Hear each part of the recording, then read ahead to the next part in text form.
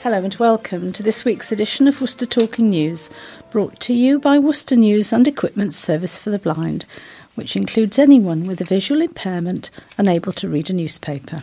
We have the permission of the Worcester News and we're recording on Thursday, the 6th of December 2019. I'm Elizabeth Hill and this week our team comprises John Plush, who is engineering.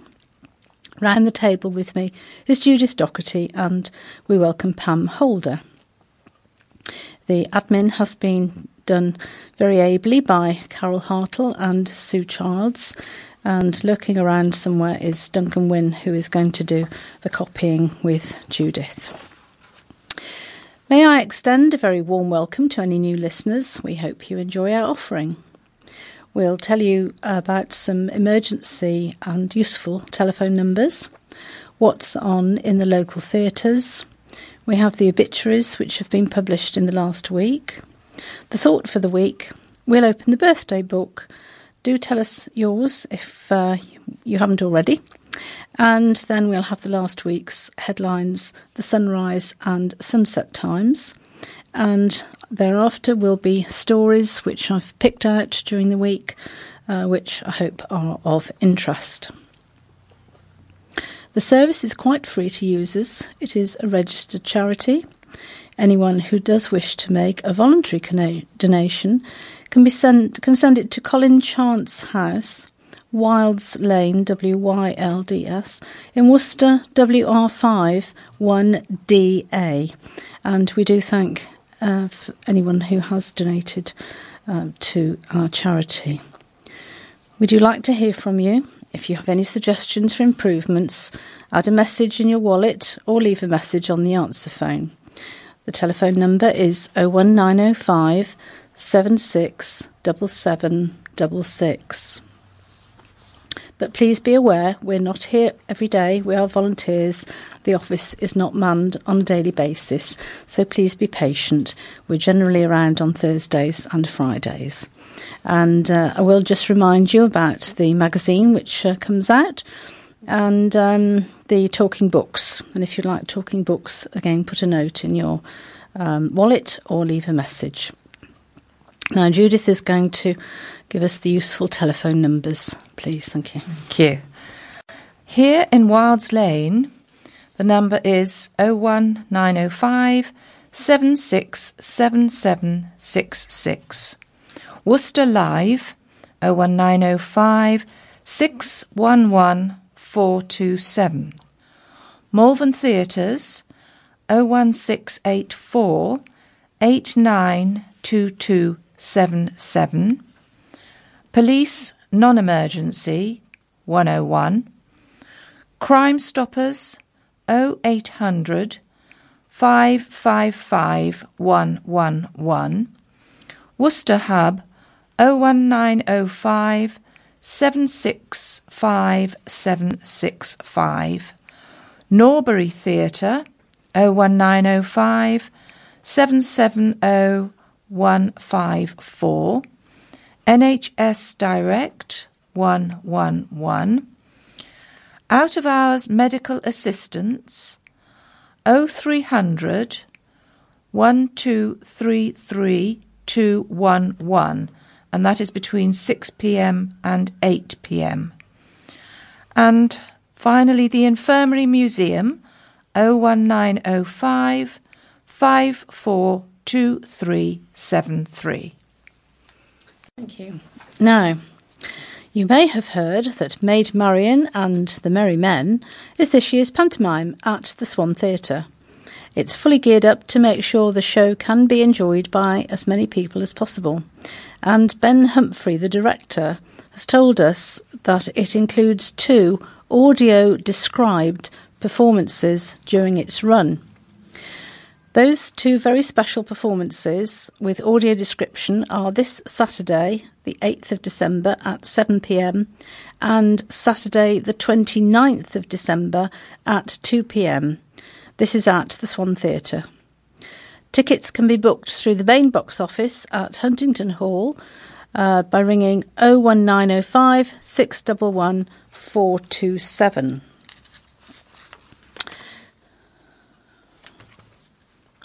Oh, really? Sorry? Oh, so you wanted me to read it as though it was Ben? No. Okay. Okay. So, you may have heard by now Maid Marian and the Merry Men is this year's pantomime at the Swan Theatre. It's fully geared up to make sure the show can be enjoyed by as many people as possible. And as Ben Humphrey, the director of the panto, told us, it includes 2 audio-described performances during its run. The 2 pantomime performances with audio description are this coming Saturday, the 8th of December at 7 p.m, and again on Saturday, the 29th of December at 2 p.m, both, of course, at the Swan Theatre. Tickets can be booked through the main box office at Huntington Hall, ringing 01905 611 427. Now, also on the 8th is called Sea Legs Puppet Theatre, presenting The Selfish Giant. This seems to be a children's performance. It's actually on at 11 a.m, so that's something for the children. And also in the evening on the 8th of December at 7:30 p.m. is The Searchers, the 11th and last annual Christmas special. Tickets £21. Worcester Concert Club again at Huntington Hall present A Journey Around Europe on Sunday the 9th of December at 3 p.m. Tickets £16. Between the 11th and the 15th, and then Tuesday the 18th to Saturday the 22nd of December, all at 7:45, is Bar Humbug, a performance. This is in the Vesta Tilly studio, and it's Worcester Repertory Company, written by Chris Yeager. Tickets are £13.50 for that. On Thursday, the 13th of December at 7:30 p.m. is Mike Sanchez and his band. That's at Huntington Hall. Tickets £18.50. Also at the hall is T-Rex. It's obviously a T-Rex tribute band. The 14th of December, 7:30 p.m. Tickets £18.50. Again at Huntington Hall, a Celtic Christmas with Callan. Saturday, the 15th of December at 7:30 p.m. Tickets are £16. Also on the 16th at the Henry Sandon Hall is the Santa Show 2018, Santa's Christmas Party. It's at 11 a.m. and 1:30 p.m, obviously for the children. Tickets range between under 16s are £10, adults 11, adults and 2 children 40. At Huntington Hall on Sunday the 16th, between 3 and 4 p.m, is the Astaria String Quartet, a Christmas family concert. Again, ticket prices vary. And looking further ahead to Worcester Cathedral's presentation on Wednesday the 19th of December, is The Snowman and the Snow Dog. Performances at 12 p.m, 2:30 p.m, and 7:15 p.m. So, crossing the river to Malvern. We have on the 11th of December A Christmas Carol. Simon Callow presents that. That's in cinemas. 7 p.m, tickets £14.56, seems an odd price, based on Charles Dickens' own performance adaptation. They've created a one-man theatrical extravaganza of festive storytelling. Santa in Love is on between Tuesday the 4th, Wednesday the 5th and Saturday the 8th of December. Times vary, 1:30 on the 4th, 10:30 on the 5th and 2 p.m. on the 8th. I guess that's probably for schools. It's a Walt Disney event. The Nutcracker and I is on Sunday the 9th of December at 3 p.m. and 5 p.m. It's a live performance. Ticket prices vary £19.60 and £16.24. On Wednesday the 12th of December is a Christmas concert with the choristers of Gloucester Cathedral and Orchestra of the Swan, conducted by Adrian Partington. That is at 7:30 p.m. And on the 13th of December too, at 7:30 p.m, is the legendary Osmonds on tour. Tickets there are £39.76. On the 15th of December, Beyond the Barricade, songs from the world's greatest musicals in concert. And that's actually excellent. That's at 7:45 p.m, tickets £26.88. On the 21st of December, I'm looking really far ahead because you may want to book The Advent of Christmas, the Armonico Consort, and that's at 7:30 p.m. And I think that's about it. So quite a lot going on in the local area for you to participate in. And Judith now has some birthdays, I think, please. Yes, thank you. Yes, 2 birthdays. First of all, on the 14th of December, Deborah Fryer's birthday. And then Charles Hooper, his birthday is the next day on the 15th of December. So we wish you both very happy birthdays. Happy birthday. Okay. Right, now I have the obituaries from the past week, and these funerals will have already taken place. Geoffrey Riches, formerly of Blackpool Stores, passed away November the 18th. And the funeral service will have taken place on the 7th of December. Donations for St Richard's Hospice can be sent to E.J. Gummery & Son, 6870 Ombersley Road, Worcester, WR3 7EU. Betty Joan Bell passed away November 13th. Funeral service again will have taken place on the 7th. Again, flowers or donations for St Richard's Hospice to E.J. Gummery & Son, details as before. Frederick Taylor of Sheepscombe Drive passed away November 14th. Again, funeral service will have been on the 7th. And again, donations for St Richard's Hospice with or sent to E.J. Gummery & Son. Funeral still to take place. Elaine Warwicker passed away November the 16th. Funeral service at Worcester Crematorium Monday, December the 10th at 10:45 a.m. Flowers or donations, if desired, for the British Lung Foundation to E.J. Gummery & Son, details as before. Doreen Hill Nadovi passed away November 23rd. Funeral service on Monday, the 10th of December at 3:15 p.m. at Worcester Crematorium. A collection plate will be available with proceeds to Age UK. Mary Harper, née Norrie, passed away November 24th. Funeral service and burial at St Philip and St James Church, Hallow, Tuesday, the 11th of December at 1:30 p.m. Donations for the NSPCC or cancer research can be sent to Bedwardine Funeral Services, the Coach House, 30 Bromyard Road, Worcester, WR2 5BT. Mary Triner passed away November 20th.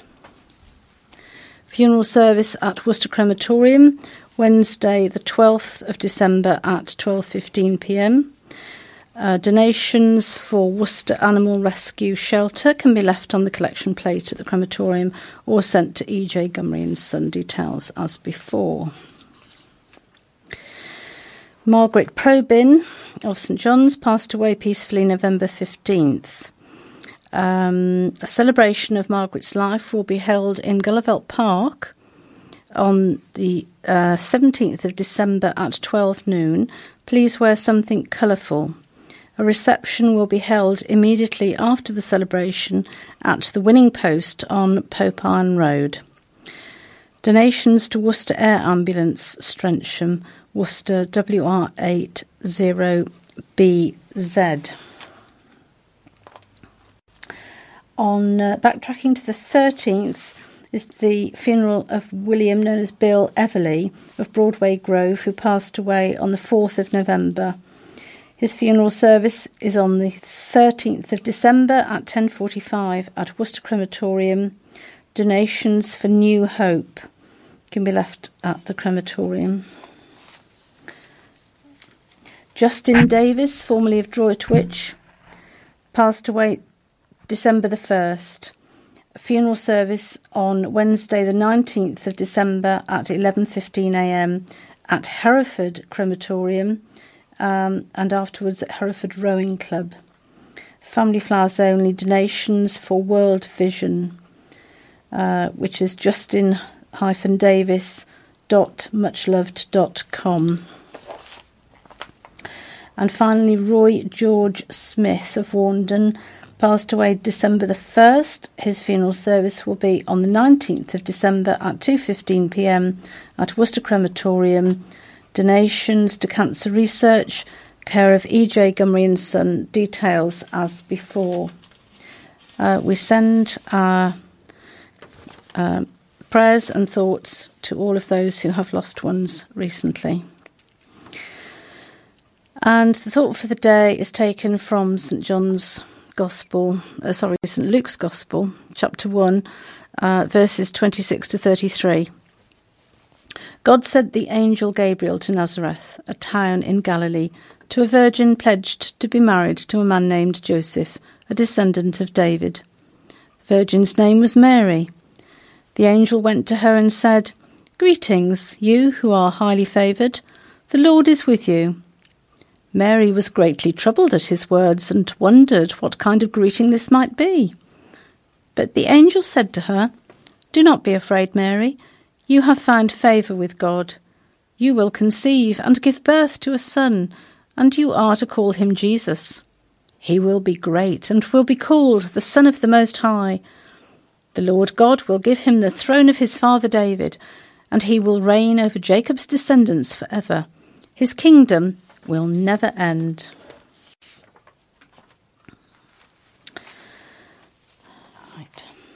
And now the headline stories from the past week.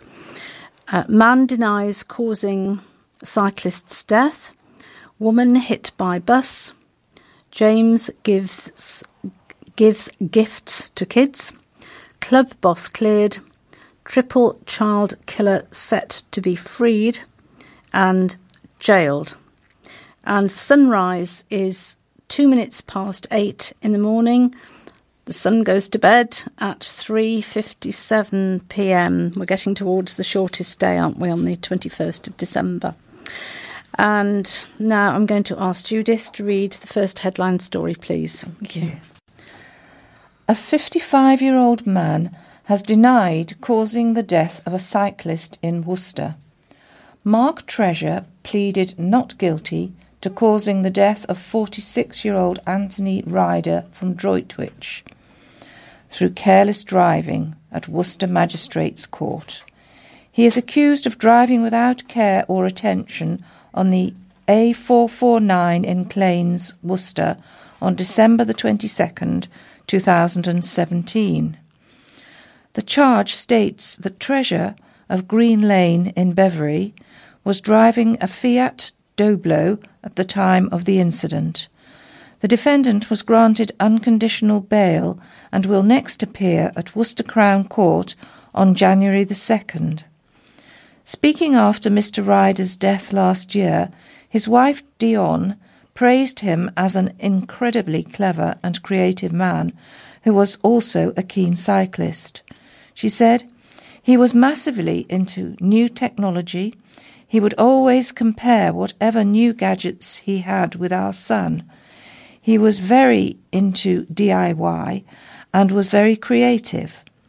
If he ever saw something, he would say that he could make it himself and that he could do it for cheaper. The things he made would always last. He'd always do a better job than the real thing. He was very close to his children. He loved them very much, and he looked after us all very well. I'm not sure where the obsession for cycling came from. I think he just wanted to get fit, and it just escalated from there. He loved cycling and was incredibly keen. He was always on his bike, and he was always out cycling with friends and colleagues. Relatives of Mr. Ryder and the accused sat in the public gallery. Paul Stanley was defending Treasure and Shafqat Reyes was prosecuting. A fundraising page was set up after Mr. Ryder's death, which has so far received £2,405 in donations for the road safety charity Break. A woman was hit by a bus in the city centre after walking out in front of the vehicle. Paramedics treated the pedestrian, believed to be in her 30s, for a head injury and took her to Worcestershire Royal Hospital. The woman was reportedly breathing unconscious after the crash, which happened in Foregate Street, outside Sainsbury's, at around 1:40 p.m. on Friday the 3rd of November.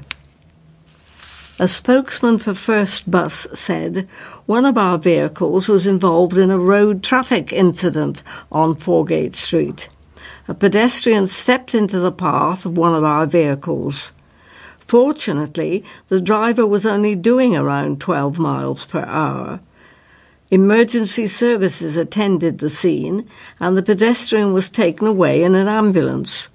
The driver is okay, but shaken as a result of the incident." He added that none of the passengers on the number 36 bus were injured in the crash. One eyewitness said, "She walked out into the middle of the road and the bus hit her. The bus was going at a reasonable speed." A Sainsbury's worker added, "We heard a big bang. We thought he, the driver, clipped the car door. We called our manager, who is first aid trained, and 2 people came from the train station who were first aid trained. We gave the driver a cup of tea." The employee added that they spotted the driver jump out of his bus and saw a person on the ground. One woman, who did not want to be named, said people were administering first aid to the pedestrian before paramedics arrived. A customer at coffee shop Wayland's Yard claimed the woman was put on a trolley and taken away in an ambulance. West Midlands Ambulance Service said the patient was not thought to have suffered serious injuries. Police also responded to the incident, and the first bus driver was reportedly breathalyzed with a 0 reading. The bus's front near-side window was smashed in the crash, leaving glass scattered across the road. No arrests were made. We reported in August Lily Alves, aged 14, was hit by a bus in Deansway, near the heart of Worcestershire College. She is expected to make a full recovery, but it will be a slow process, according to medics. An investigation by First Bus found the driver did everything he could to avoid hitting the teenager. A young boy with a rare heart condition who has been awaiting major surgery for 6 months is donating hundreds of presents to a children's hospital with his dad. 5-year-old James Blair was diagnosed with Noonan syndrome from birth, a condition which can affect many areas of the body, including some form of critical congenital heart disease. In James's case, he suffers from a narrowing of the valve that controls blood flow from the heart and lungs, which has caused leakage. Dad Paul Blaine said he had the condition since birth and doctors are monitoring the problem and trying out different medication. As he gets older, he's going to get stronger, but they've said he definitely needs the surgery. They told us 6 months ago. Doctors are hoping the leakage in James's valve reduces, but it's unclear if he'll need a temporary valve fitted or a permanent one, said his dad. Paul and James's mum are no longer together, but have to take their son to Birmingham Children's Hospital every 3 months. Now, for the second year running, father and son from St John's are buying 200 £1 toys from the Honourable Auctioneer at Wellesbourne Market for children at the hospital. They will then travel up to Birmingham in Paul's lorry on Saturday, December the 15th, in Christmas fancy dress, to deliver the gifts. The reason for doing it is basically a lot of parents who have kids at the hospital can't get there on Christmas because the bus services or whatever are reduced, and not everyone can afford a taxi. If they don't have transport, the children won't get a visit from family on Christmas Day. If they've got something, that's a bit of a surprise. It'll hopefully brighten up their day. Paul said he wraps and colour codes all presents so that hospital staff know which ones are for girls and which for boys, and also different ages. We take them in and leave them with the ward staff so they can distribute them as they see fit, he said. The gifts include jigsaws and colouring books, which the children can use while in hospital. Asked what James's favourite part of the whole experience is, Paul said he gets the most excited about the lorry. He just goes nuts, getting to ride in there. The dad went on to say, I'm trying to teach him about the power of giving, to take a step back, because a little gift for someone else doesn't take much effort. The trust which runs the hospital was named by the Health Service Journal as one of the top 100 NHS trusts to work for. The trust's Professor Anita MacDonald, consultant paediatric dietitian, was awarded an OBE for services to dietetics in the Queen's Birthday Honours in 2015. A nightclub boss has been cleared of forcing a young woman to take cocaine before sexually assaulting her in a club storeroom, but was convicted of possession after he tried to wash the drug down his bathroom sink. Bushwhackers boss Darren Pinches wept and gave a deep sigh of relief as he was cleared of 2 sexual offences against a woman he was accused of assaulting in a nightclub storeroom, and stared ahead without expression as the remaining verdicts came in.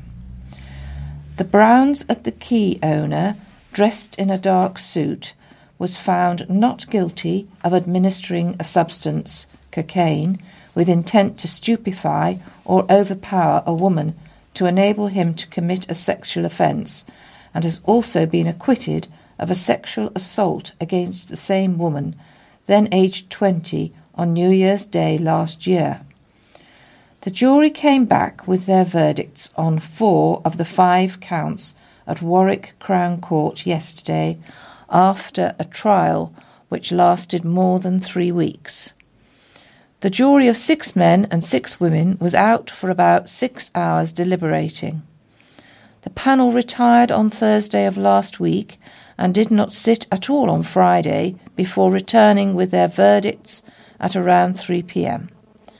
The 52-year-old of Bromyard Road was convicted of possession of cocaine after he was caught by police flushing the Class A drug down the sink of his home in Fernal Heath on January the 13th last year.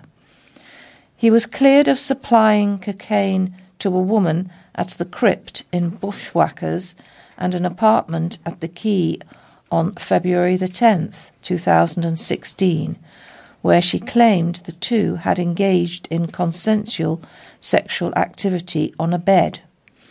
But Pinches told the jury that floodwater would have prevented access unless the woman was wearing waders, and described the business as a building site at the time. Carpenter Thomas Bailey, who oversaw the work, was called as a witness, saying, Work began in around late November to convert the building into 11 hotel rooms, and at the time of the alleged offence would have had no walls and no furniture. The water had been isolated.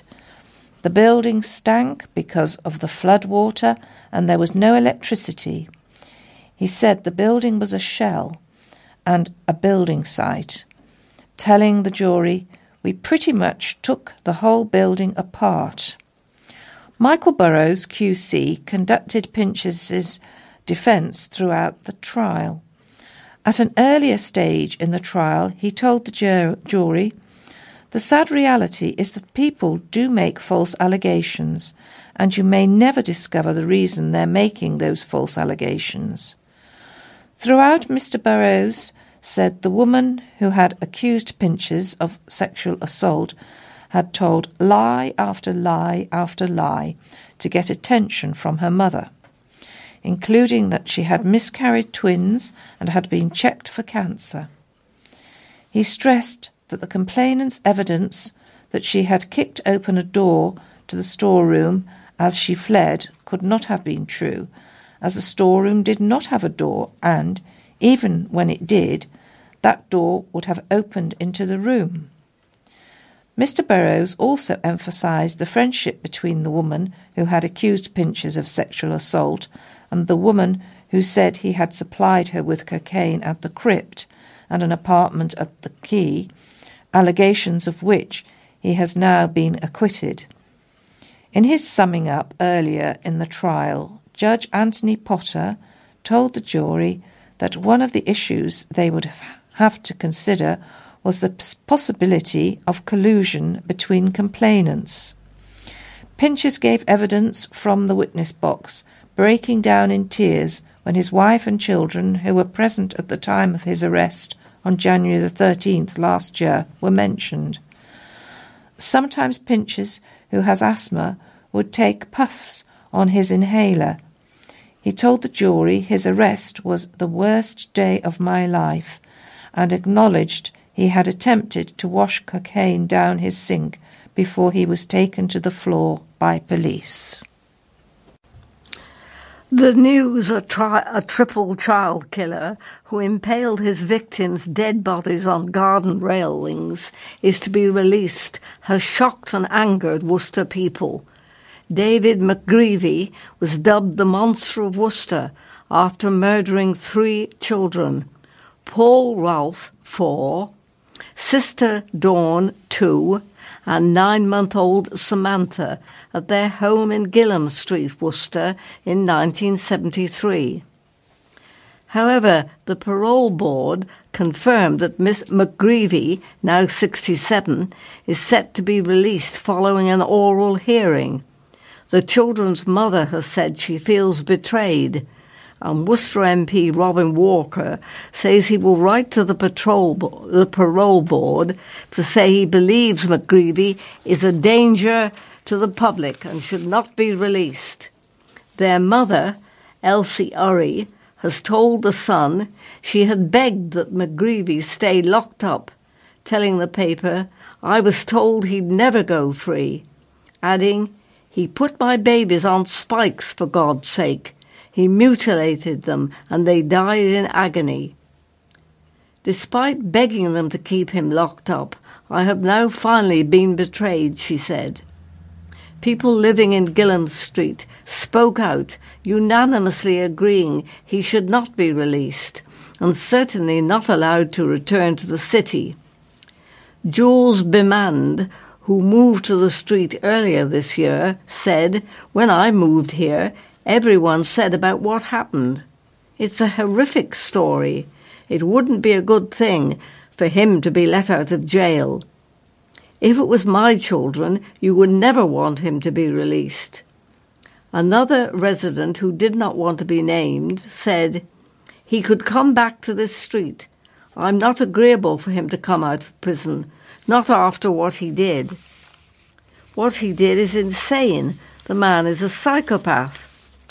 Judy Lesserman, who lived in the road at the time of the murders, has previously told the Worcester News that she had always said he should have received 3 life sentences to keep him locked up. Karen Robinson was born in Gillam Street, and who was 7 at the time, called it a horrendous crime for which he should never be released.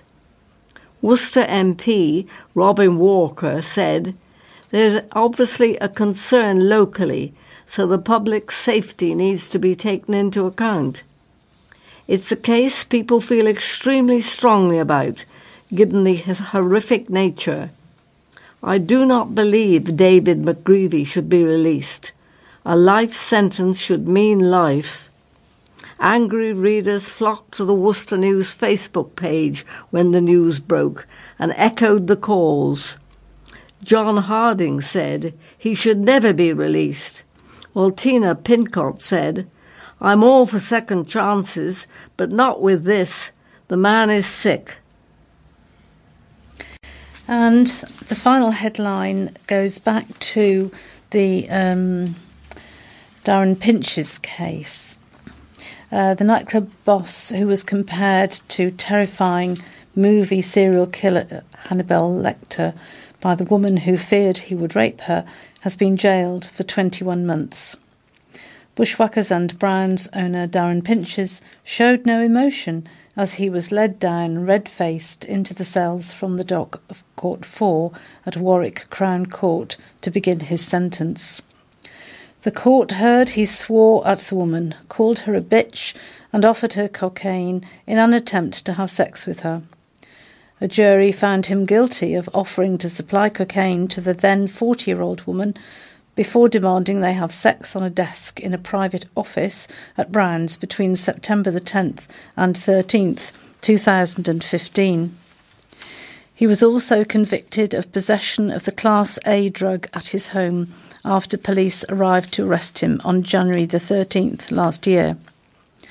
His barrister, Michael Burrows QC, had earlier asked the judge to impose a community order, informing him his client was willing to perform unpaid work.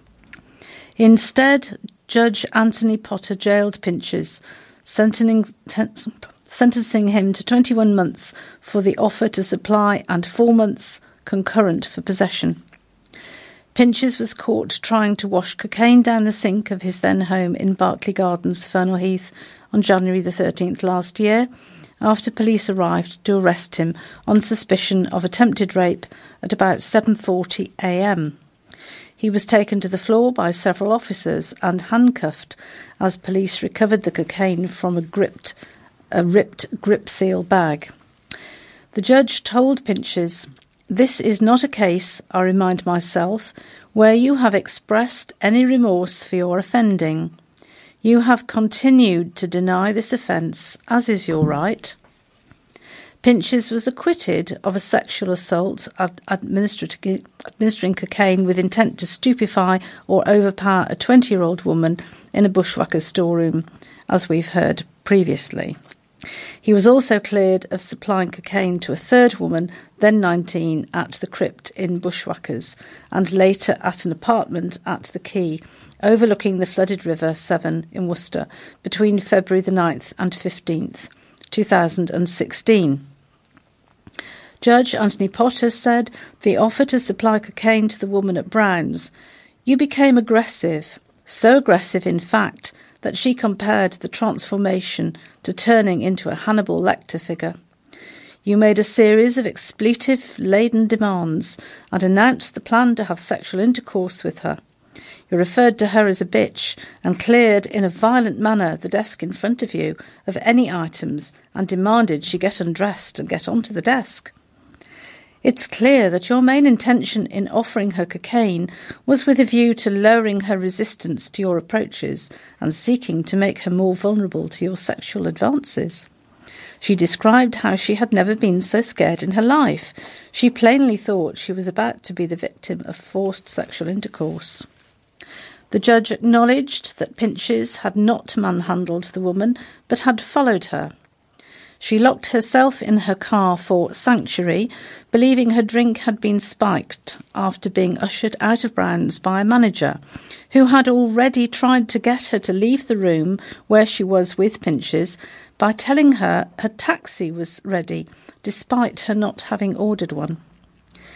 The judge took the view that Pinches had earlier sent someone in person with a message at Bottles Wine Bar in the city with a view to isolating her from the friends with whom she had been socialising, and said it was clear from her evidence she had been disorientated when she returned to Brown's from Bottles at Pinches' request. Judge Potter said the woman had made it clear she did not want any of the 5 lines of cocaine Pinches had put out, but that he had put pressure on her, telling her it would be our secret.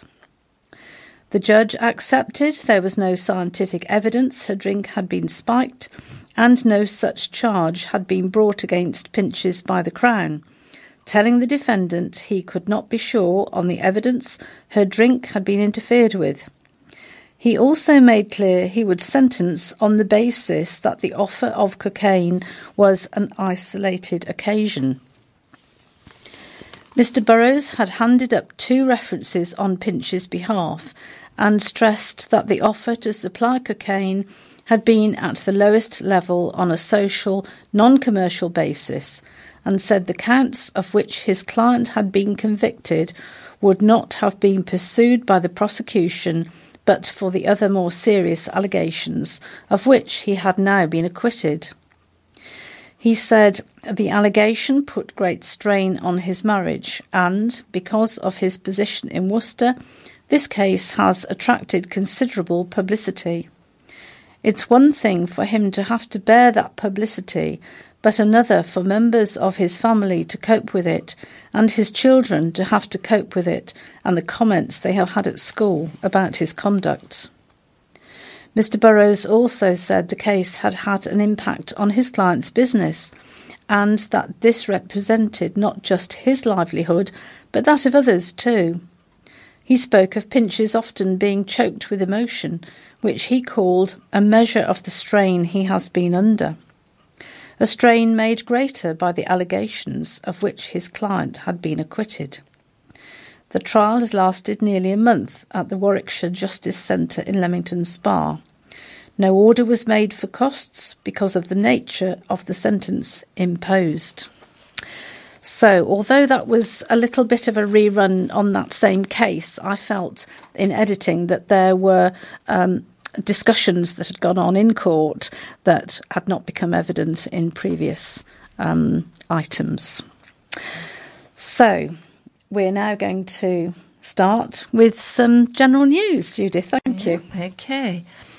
A city medical practice has been ruled to have breached its data protection obligation after posting personal information about a former patient online.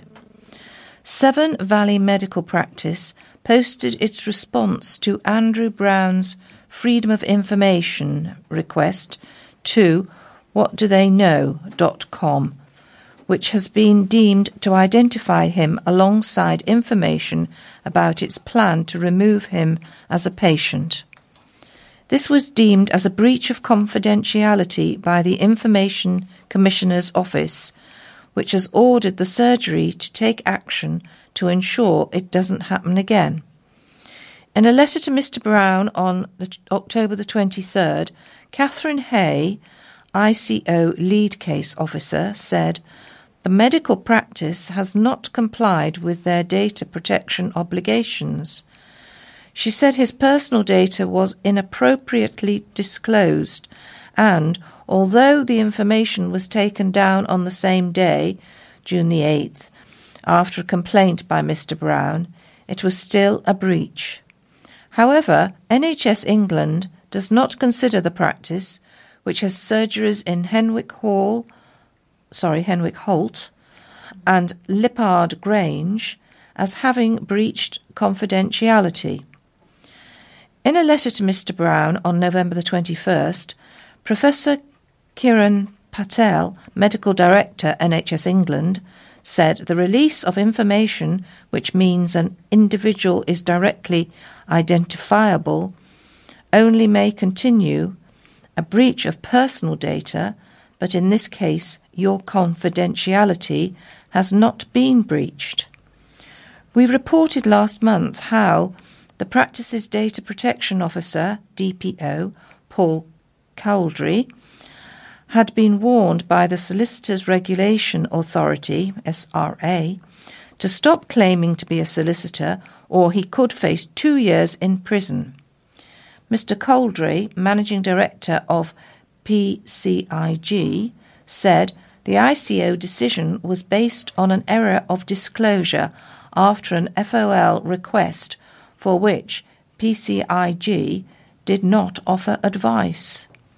When the disclosure of patients' data was identified by the practice, PCIG advice was sought. In a letter to Mr. Brown, practice manager Nikki Redshaw said she did not believe there had been a breach, but apologised for any inconvenience. Mr. Brown said NHS England and Severn Trent are in denial.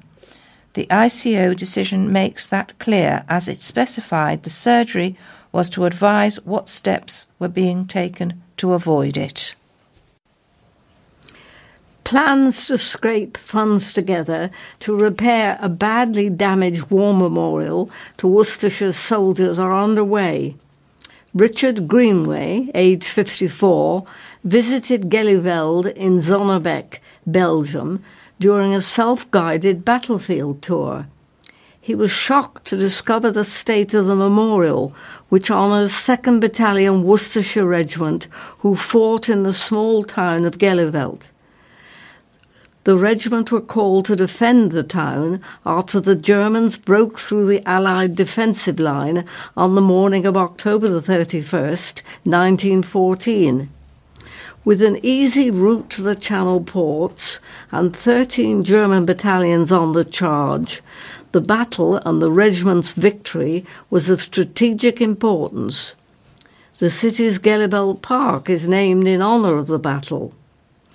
Mr. Greenway said, "I was upset to find the memorial in a poor condition with no reference to any names. Not only have the bricks started shattering, but the mortar is falling apart and salt deposits are staining the brick and water damage is evident. It is seriously affecting the quality of visitors' experience. I had relatives that were in the Worcestershire Regiment, and I was appalled that this memorial has been somewhat neglected." Mr. Greenway offered his services as a landscape architect to redesign the site whilst finishing the basic repairs needed. Being conscious of the limited funds, he managed to secure free engineering bricks from Weinberger Bricks. A Worcester bricklayer also agreed to fix the repairs with no charge, while Mr. Greenway offered to sponsor his accommodation and travel expenses. However, the Mercian Regiment rejected the proposal and instead have funded £6,000 to the Commonwealth War Graves Commission, which is responsible for the memorial. Councillor Adrian Gregson has offered to donate £250 towards the memorial's restoration, and Mr. Greenway will match the funds from his company, Greenway Landscape Architect. A thief befriended an elderly woman before stealing nearly £35,000 from her over a 10-year period. Jacqueline Cooper took the victim, who was in her 80s, shopping and to the doctors, building up a trusted friendship over several years. But the elderly woman's family discovered Cooper had been taking money from her account for a decade. Cooper, aged 58, admitted stealing £34,400 at court. The court heard she befriended the woman more than 20 years ago and was trusted with her house key and given access to her bank card. Her crime was discovered after the victim received a letter from her bank offering an overdraft facility and showed it to her daughter after being puzzled as to why she would need one. It was at this point in 2014 numerous unauthorised transactions on the victim's bank statement were found and the offences reported to West Mercia Police. An investigation took place and financial analysis showed the estimated money stolen from the victim over an 8 to 10 year period was £34,400. Cooper of Linden Road was arrested in 2014 and later charged in 2016. Detective Sergeant Leslie Fisher, who investigated the case and had contact throughout with the victim, said, "The minute I took this case on, I knew I would do everything I could to establish what had taken place and uncover evidence of offences. This could have been anyone's mother or elderly relative, and a result like this, the guilty plea, makes me very pleased for the family and proud. It is what we earn our money for." The trial took place at Hereford Crown Court and Cooper will be sentenced on January the 4th, 2019. Bus users and Worcester News readers agreed with a review into the county's bus service and put the spotlight on what work would be needed for the long-term approach the report calls for. A report calling for a change in mindset on how the county's buses are run will be scrutinised by councillors on December the 5th. The draft paper compiled by a cross-party scrutiny group sets out a number of recommendations, including asking the council to take a long-term strategic approach to public transport. In the report's foreword, Councillor Chris Bloor, who led the group, said, "It's time to start building bus services up so that buses are seen as an option for everyone, not just those who have no other option, as part of a countrywide strategic approach to address the issues, but also to make the most of opportunities.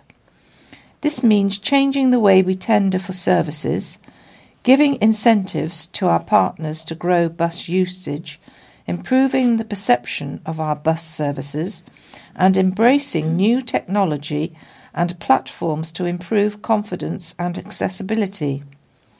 Stuart Lane, commenting on the Worcester News Facebook page, said, "I would be happy if a lot of the buses actually showed up. I understand that things like traffic can affect times, yet when 3 buses in a row don't show over 45 minutes, you know they haven't even left the station. Why have timetables if you can't or won't keep to them?" Rob Jones, also on the Worcester News Facebook page, said, "I can drive into town, park for 3 hours and drive home for less than it would cost my wife and I to get return bus tickets, so you won't be seeing us on the bus anytime soon." Emma Henning queried why buses are so expensive in Worcester. She said, "Why is it so expensive for teenagers? £4.50 for the bus from Warndon Villages to town and back. It is much cheaper to get the car out and drop them off and pick them up again. 4-car journeys, that could be removed, especially when there is more than one teen travelling." Tracy Williams said, "Would help if we had a bus service that worked until at least midnight and 7 days a week. I have never known a useless bus service like it." Sue Absalon said, "I have no choice but to use public transport at the moment as I can't drive due to injury. What a joke. If the buses turn up when they're meant to, it's 50-50 if they'll stop. I can't wait until I can use my car again." Rough sleepers in the city centre were not moved on by police because of the Christmas fair, despite claims otherwise. Police had been accused of moving on the rough sleepers to prevent them becoming an eyesore, but West Mercia police were quick to refute the accusations. A spokesman for West Mercia Police said, "Part of everyday practice is that officers on the streets will move rough sleepers on, regardless of the particular day. The local police teams speak with the homeless regularly and move them on and signpost them to places such as the Mags Day Centre and St Paul's. The claims came when a volunteer who helps the homeless said police had moved rough sleepers on because of the fare. Les Emery, who usually delivers supplies to rough sleepers, said that when he went on Saturday, the usual faces had been moved on and couldn't be found. Mr. Emery said, "We took some food to St Paul's and we were told that the rough sleepers weren't in the usual place because the police had moved them. These people may not have anywhere to go, and just moving them on demeans them and degrades them. These are people, not an eyesore. We just want to know why they were moved and who was responsible." Worcester City Council said it couldn't comment on specific cases, but a spokesman said, "Where there are reports of rough sleepers, we will work with the Mags Day Centre, CCP, and other groups to find out if there's somewhere to go." Mags Day Centre, which provides a hot meal, clean clothes, sleeping bags and bedding, used to host the charity Caring for Communities and People, CCP, but due to high demand, CCP had to be moved to the Salvation Army in the Trinity. The move was made because the Salvation Army building has the capacity to care for 25 people, whereas Mags has a capacity of just 18. Mags was founded in 1984 after a homeless man died after sleeping on the city's streets. In addition to the day centre, Mags runs its clothing project from the tithing. Earlier this month, the severe weather emergency protocol was put into effect. This is a system in which the night shelter at Mags is opened if the temperature is below freezing or if snow falls. Anyone who sees someone sleeping rough is advised to point them in the direction of the Mags Day Centre or Salvation Army. And now some sports news from Worcester Warriors. Worcester Warriors 16 on Saturday against Gloucester 36. Director of Rugby Alan Solomons admitted Worcester Warriors were outmuscled in their 36-16 Gallagher Premiership humbling at Gloucester. A trio of Duncan Weir penalties saw Warriors recover from 10-0 down to get within 1 point of the hosts at half-time. But Gloucester, who scored tries through James Hanson and Charlie Sharples in the first period, crossed the whitewash 4 more times after the break. Ollie Thorley struck twice, while Freddie Clark and Jacko Visagi went over to open up a 36-9 advantage with 18 minutes left. Warriors rallied with Bryce Heem going over late on, but Solomons insisted his side were beaten by the better side on the day. "I thought the pack was a factor, but overall they outmuscled us," Solomons said. "Physically, they were on top of us. Rugby is a game of collisions, and they dominated that. Well done to them. I'm not saying that we couldn't play better. Of course we could have, but they were the better side on the day." Warriors suffered a blow when fullback Chris Pennell saw yellow when he collided with the airborne Sharples on 57 minutes.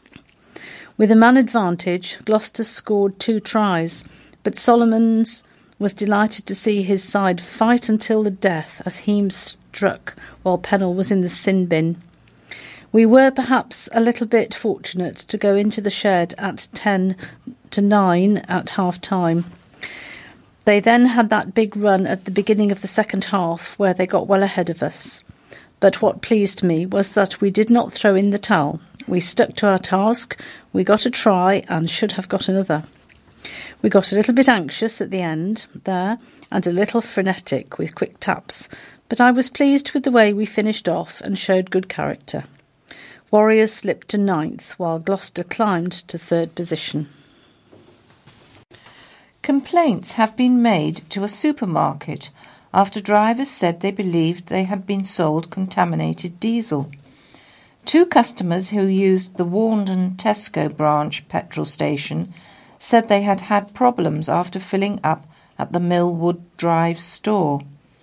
Tesco has agreed to carry out additional testing on the fuel, but says it does not believe the diesel is of a poor standard.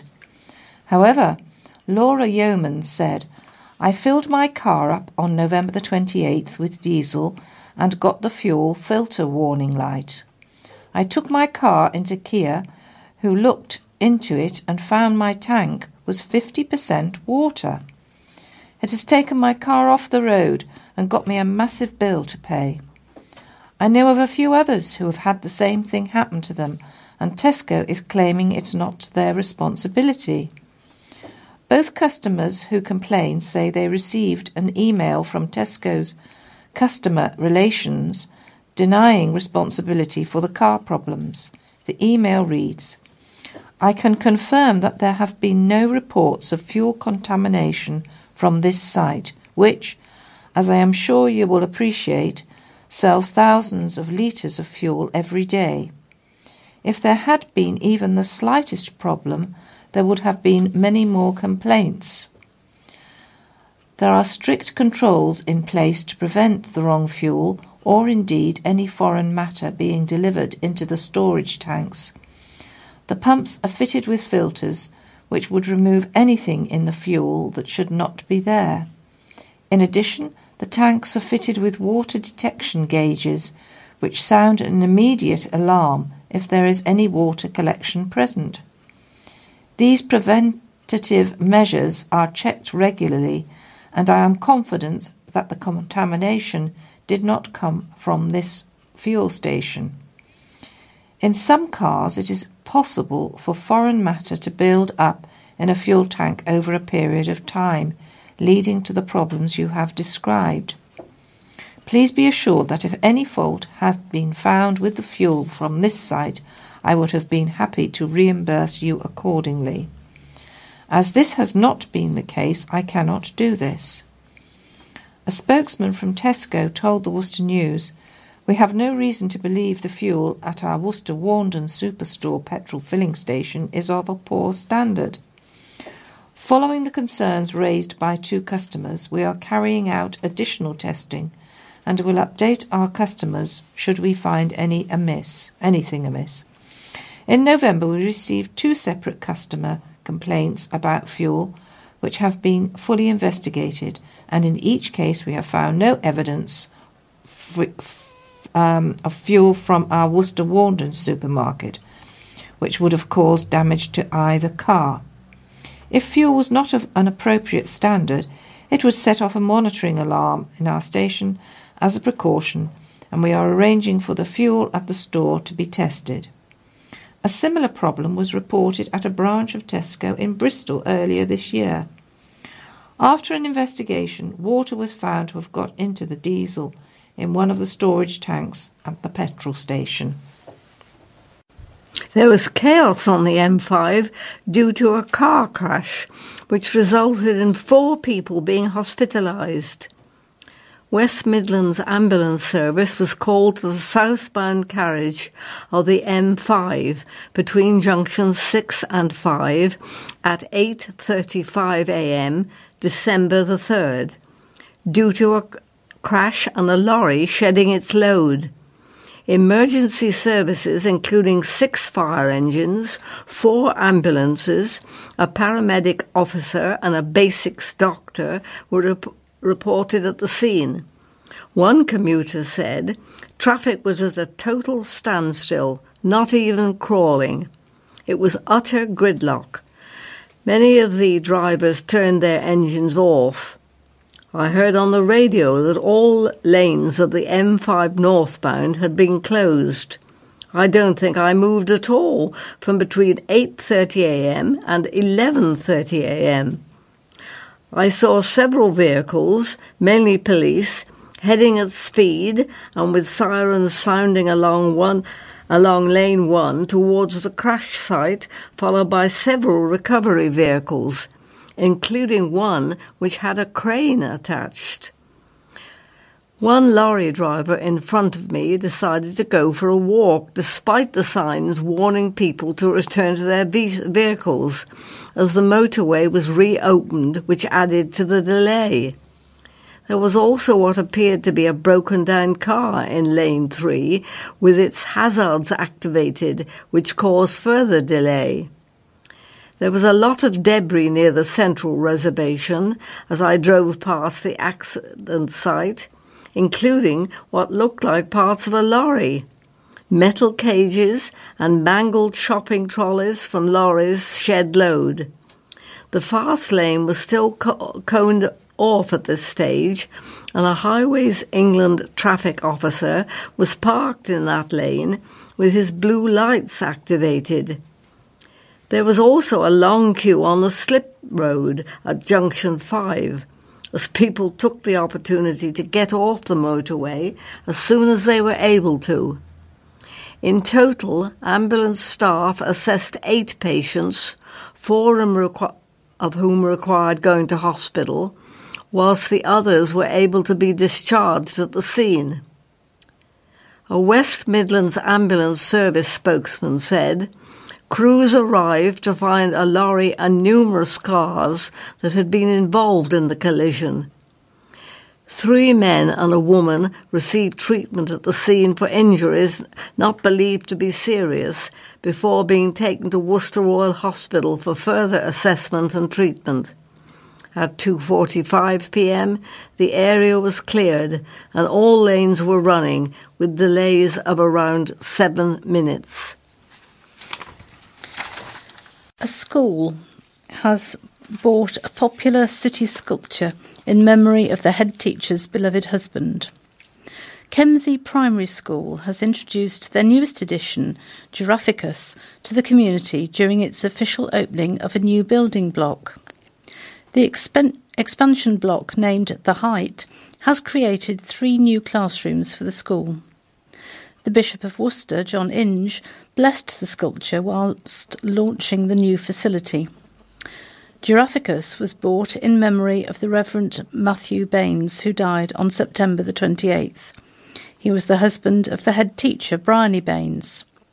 Mr. Inge worked with Mr. Baines and they were close friends. He told the school during the celebration, "It's a great delight for me to bless the new member of the school, Giraffacus, and to open the Height. As Giraffacus is dedicated to my friend and colleague Matthew, I'm going to pray that all the students will be able to walk tall and be reminded of him by the giraffe. Matthew spent his life loving people, caring for people, and encouraging them to walk tall, as he believed that what was God wanted." The school's community gathered together to raise funds to purchase the giraffe from the Worcester Stands Tall auction in dedication to Mr. Baines. Their target was to reach £5,000.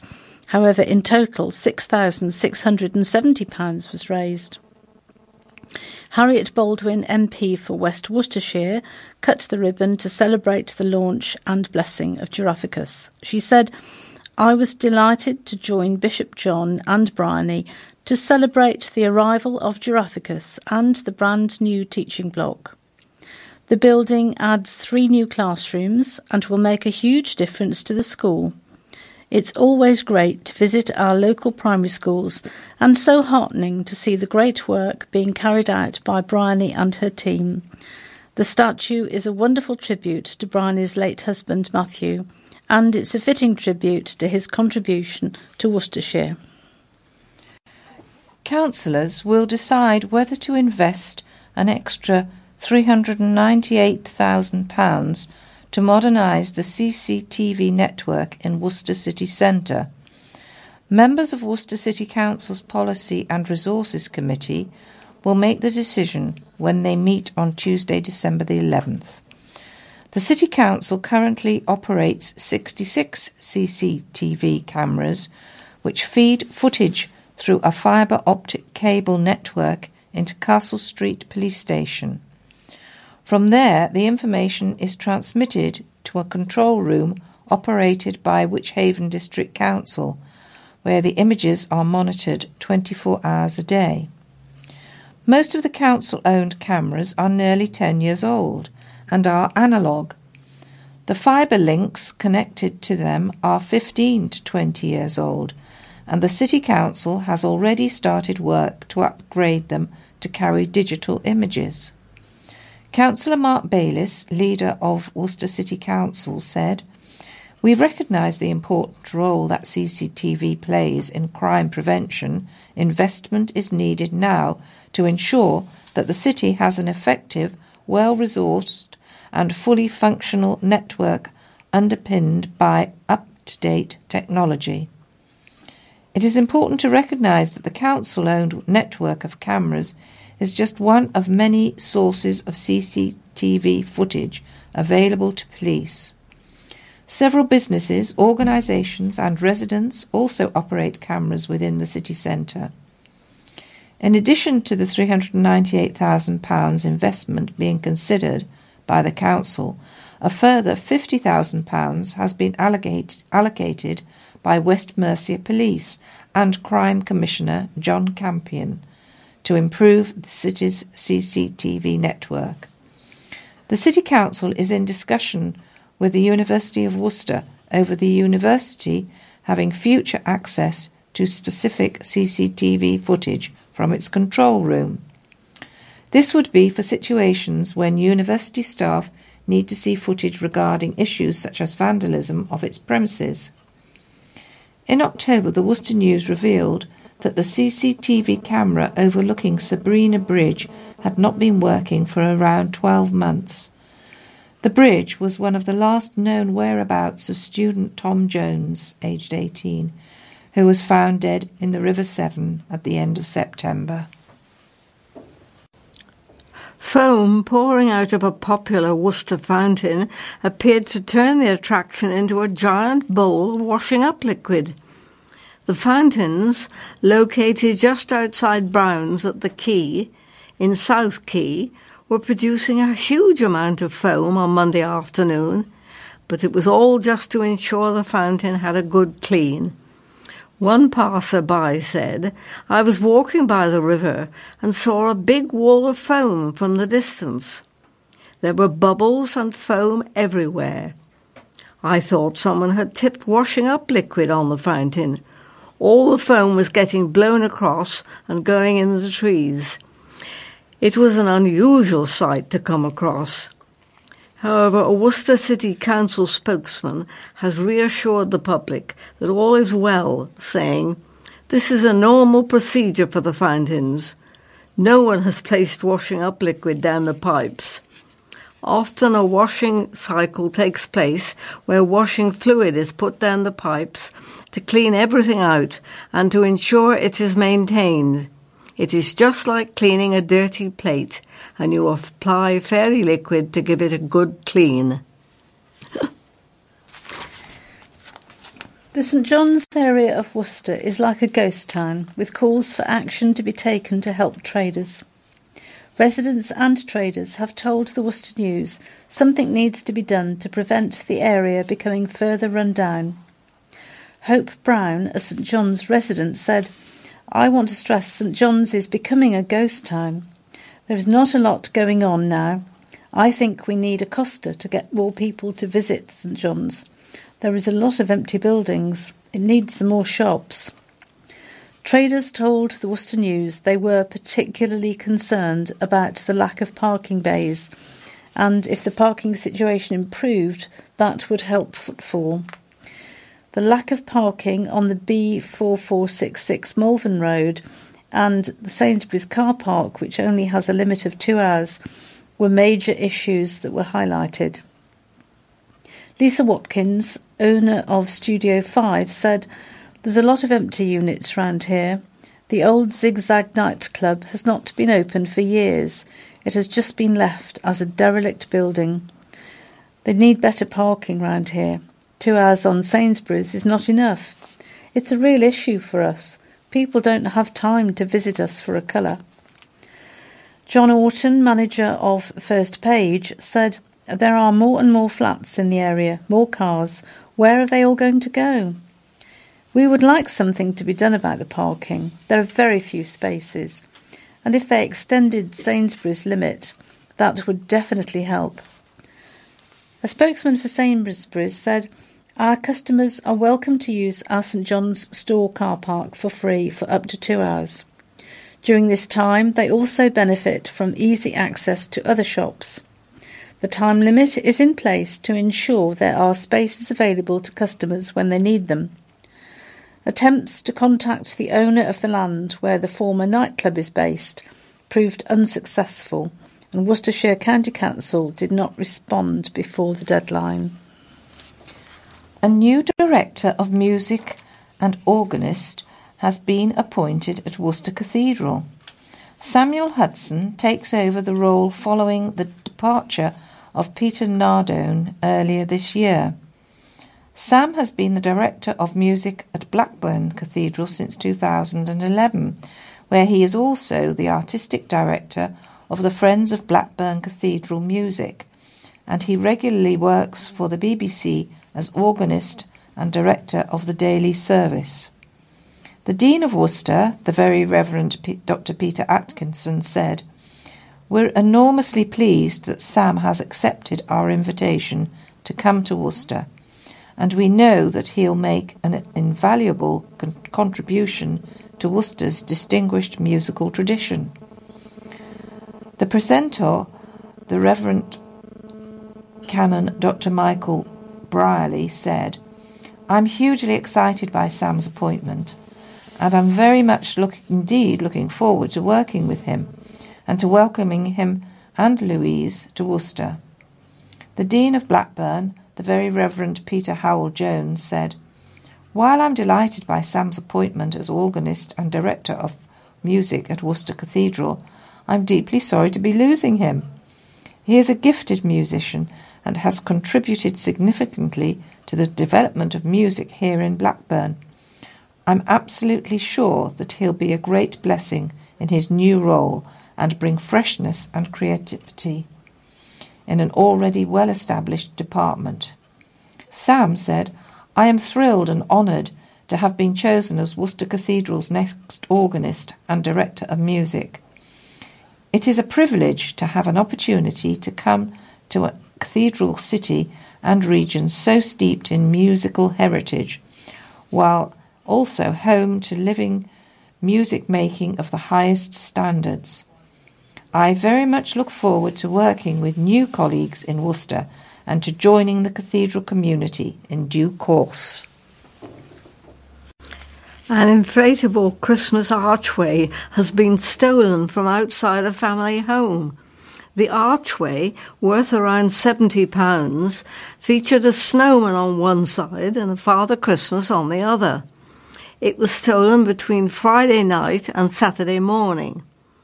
Zoe Hayes of Diglis Dock Road said she was absolutely devastated because they have got no right to do that.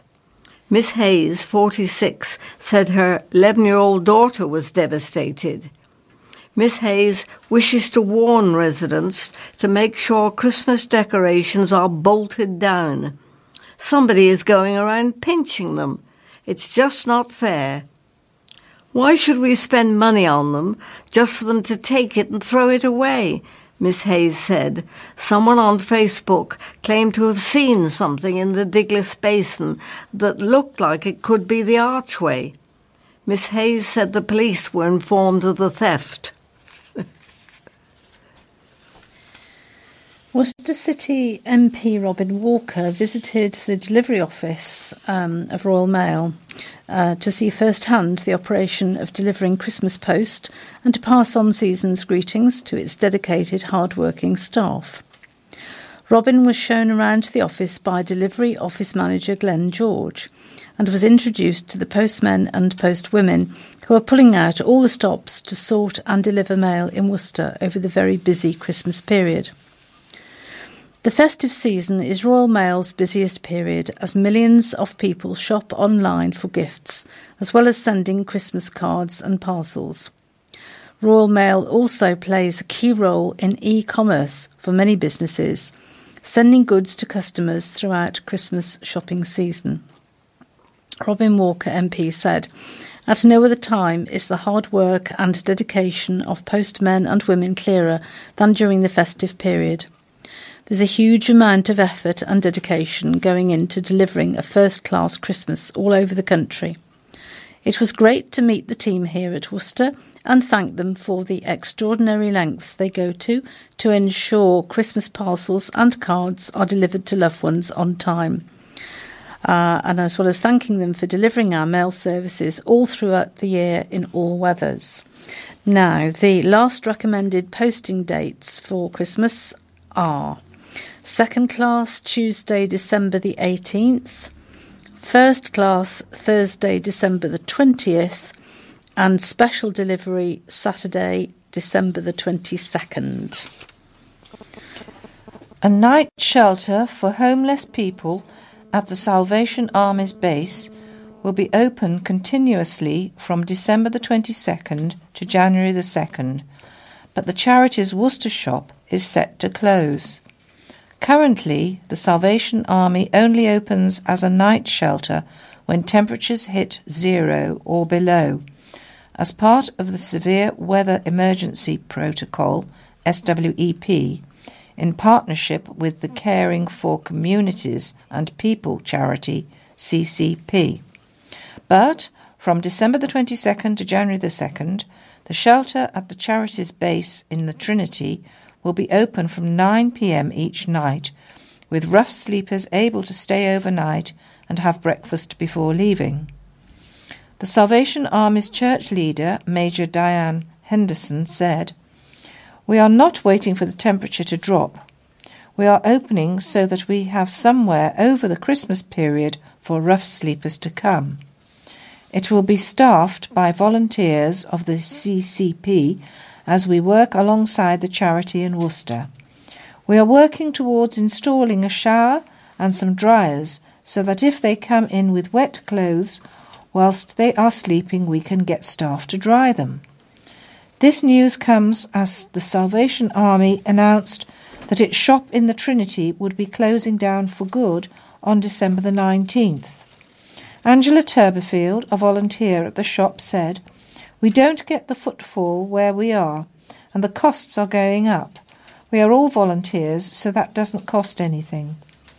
There has been a Salvation Army shop in the town for more than 25 years in various places, so it is disappointing to close, but having said that, staying and asking the volunteers to sit in the shop and wait for people to come in when there is no footfall is not on." She added, "All the other charity shops are in Meal-Cheapen Street, so people go past the Trinity. A lot of people do not even know we are here." Rough sleepers at a homeless camp described as a mini Glastonbury have been given an eviction notice by the City Council. Locals previously claimed the makeshift settlement behind Primo Bar and Dining in Sidbury, Worcester, was an eyesore and a hub for drug dealing and antisocial behaviour. However, those staying at the site denied these allegations and insisted that they were simply trying to survive. A Worcester City Council spokesman said, "We served a notice to leave on Thursday. This required them to leave the land immediately. If they are still there 48 hours after the notice was served, we can consider further action, which may involve seeking a court order. We are working closely with Rough Sleeper Support Services and the police and will be giving high priority to the welfare of the rough sleepers in the actions we take." One of the people staying at the camp, Claire Bradshaw, aged 48, said the council had not found her a home for various reasons. She said, "If we get kicked out from here, we will be back in the doorways. I've been on the streets a year this December. Me, my partner and my dog. Being on the streets is not healthy. It's shameful the way we have been treated. We are not doing anything wrong. One Worcester News reader, Kylie Kelly, has set up a Just Giving fundraising page to help house or support the people living at the camp. The page has already raised almost £200. A controversial plan to introduce parking charges at a city park will be fully scrutinised by county councillors before a decision is made. The proposal to implement charges at Worcester Woods County Park was called in, a rare power, requesting the council's main scrutiny group look at the plan, by Councillor Richard Udall, putting a halt to proceedings. At a meeting of the County Council's Overview and Scrutiny Performance Board on Wednesday, December the 5th, councillors agreed to investigate the plan at its next meeting on January the 14th. Councillor Lucy Hodgson, Cabinet Member for Communities, who is behind the parking charges plan, said the council needs to make cuts and is only bringing Worcester Woods in line with similar visitor attractions across the county. She said the plans to introduce parking charges would raise around £140,000 a year for the maintenance of green spaces. Councillor Franiborski said, "I think it is really important that we get the views of users of that car park, including organised groups who use the place, as well as the casual members of the public and the views of the cafe." She said it was essential all the groups who would be affected by the introduction of parking charges had a chance to have a say, whether it was in person or in writing. Councillor Chris Blore, chairman of the Overview and Scrutiny Performance Board, said, "I do think it is quite a multi-layered issue and that there are lots of groups affected. One of the people who did contact me, who lives on a local road, said they would be inundated with people parking on it if charges were introduced." Councillor Liz Eyre, Vice Chairman of the Scrutiny Board, said it was essential that as much written evidence was presented to the board ahead of the meeting. Councillor Udall said the move would deter poorer residents from using the facility and harm trade at the Orchard Cafe, which is next to the car park. A petition calling for the plans to be scrapped has so far gained more than 4,700 signatures. Worcester MP Robin Walker said he was against the plans and will be invited to have his say to the scrutiny group. The Council's Overview and Scrutiny Performance Board meets at County Hall at 10 a.m. on the 14th of January. The public are welcome to attend. The city centre's streets were packed with shoppers this weekend for the Victorian Fair. Visitors from as far afield as Cornwall descended on Worcester to soak up the atmosphere. In a first for the event, stalls were set up in Cathedral Square as well as along the city's streets. Helen Mole, City Council Officer for Tourism and Events, said, "We had about 200 coaches come over the 4 days of the fair from all over the country. The furthest was from Cornwall. Coaches have been coming pretty much since the fair began in 1992.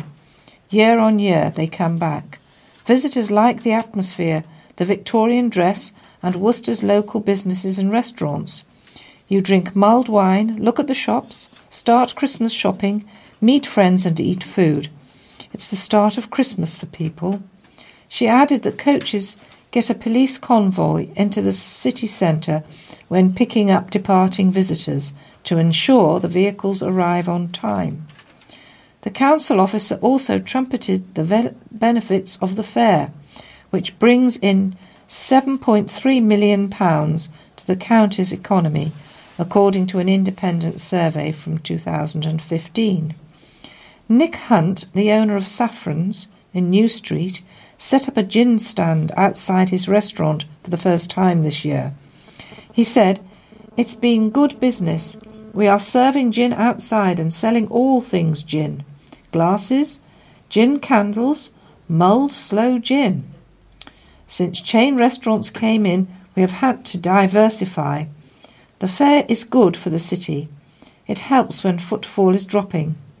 He added that the event has become more popular over the years, spreading across the city centre.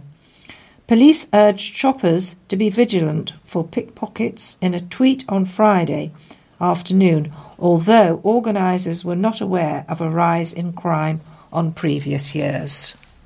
The reason for giving and receiving, once the presents are opened, results in a big pile of packaging and wrapping paper. Then, despite the best of intentions, the presents themselves may be unwanted, and then some toys, even when wanted, are only played with once, then forgotten. Come February, they wind up in landfill, a hedge in a field in Callow End, or worse, floating in the Atlantic Ocean. The BBC's Blue Planet 2 shows that marine wildlife has a serious issue with plastic rubbish in this sea, but it doesn't have to be this way. One alternative is to buy a loved one a memorable experience. Another is to make something yourself, releasing the creative inner you. A present isn't only about how much it is, but that you thought about who was getting it and what they like, and that sometimes means taking some time. Making something out of recycled or biodegradable material would be even more sustainable. The Worcester Resource Exchange is a great source of recycled craft materials and can be found in Blackpool East, Unit F9. cwre.uk.com. Some busy people don't need any more things. They're really hard to find presents for. Instead, you can give them time. You could give them vouchers for specific jobs which free them up so that they can have an evening out. Given that we will probably still have to actually buy some presents, sort your present from a small business in Worcester. Then the money stays here in the local economy to individual people, not multinational companies. That way, more people will have a better Christmas. And one other Christmas story. Christmas came early for Worcester Food Bank as supermarket shoppers donated 5.5 tonnes of supplies during a marathon 3-day food collection. Volunteers encouraged customers at the Tesco stores in St Peter's and Warndon to add a little extra to their basket or trolley to help Food Bank feed the growing number of people forced to turn to it for help. Shoppers did not disappoint, with some even handing over trolleys filled with urgently needed items like long-life fruit juice and toilet rolls, as well as festive treats including alcohol-free mince pies and Christmas puddings. It's estimated the 463 crate loads of supplies will provide at least 5,000 meals to people and families who cannot afford to feed themselves this winter. Graham Lucas, Worcester Food Bank manager, said, "It's times like these when I feel immensely proud of our city, having once again witnessed such extraordinary generosity. In an ideal world, there would be no need for us to ask for donations, but the reality is demand for emergency food shows no sign of slowing. Without this level of support, hundreds of our clients would go hungry this winter." The boost in supplies comes at a critical time for Food Bank, with the charity predicting a steep rise in referrals, fuelled by the recent rollout of universal credit across the city. The Lowesmoor-based centre handed out almost 2,800 emergency food supplies during the first 6 months of 2018-19, but there are fears demand could rise by as much as 50% over the next year. And that is the last of our stories this week. So I have a few announcements and thank yous. Actually, a thank you to Anne Briggs for a donation, and to Anne McKeever, who had a collection box at the Winning Post. So sincere thanks to both those ladies. My thanks also go to Keir Aldis for supplying the thought for the week, unfailingly, as she has done for many, many years. And at the end, we're actually going to play the whole of the music that Sheila Joins has recorded for us. It lasts about 2.5 minutes, and I think there has been a request to hear all of it, and it is rather a nice piece of music, and Sheila has done it all herself, so that's amazing. And so a big thank you to Sheila. So, thanks to engineer John Plush, to readers Judith Docherty and Pam Holder, and again to Carol Hartle and Sue Charles for the admin, and to Duncan Wynne for doing the copying, being joined by Judith. So it only remains for me, Elizabeth Hill, to sign off, and from us all here at Worcester Talking News, to hope you have a very happy Christmas.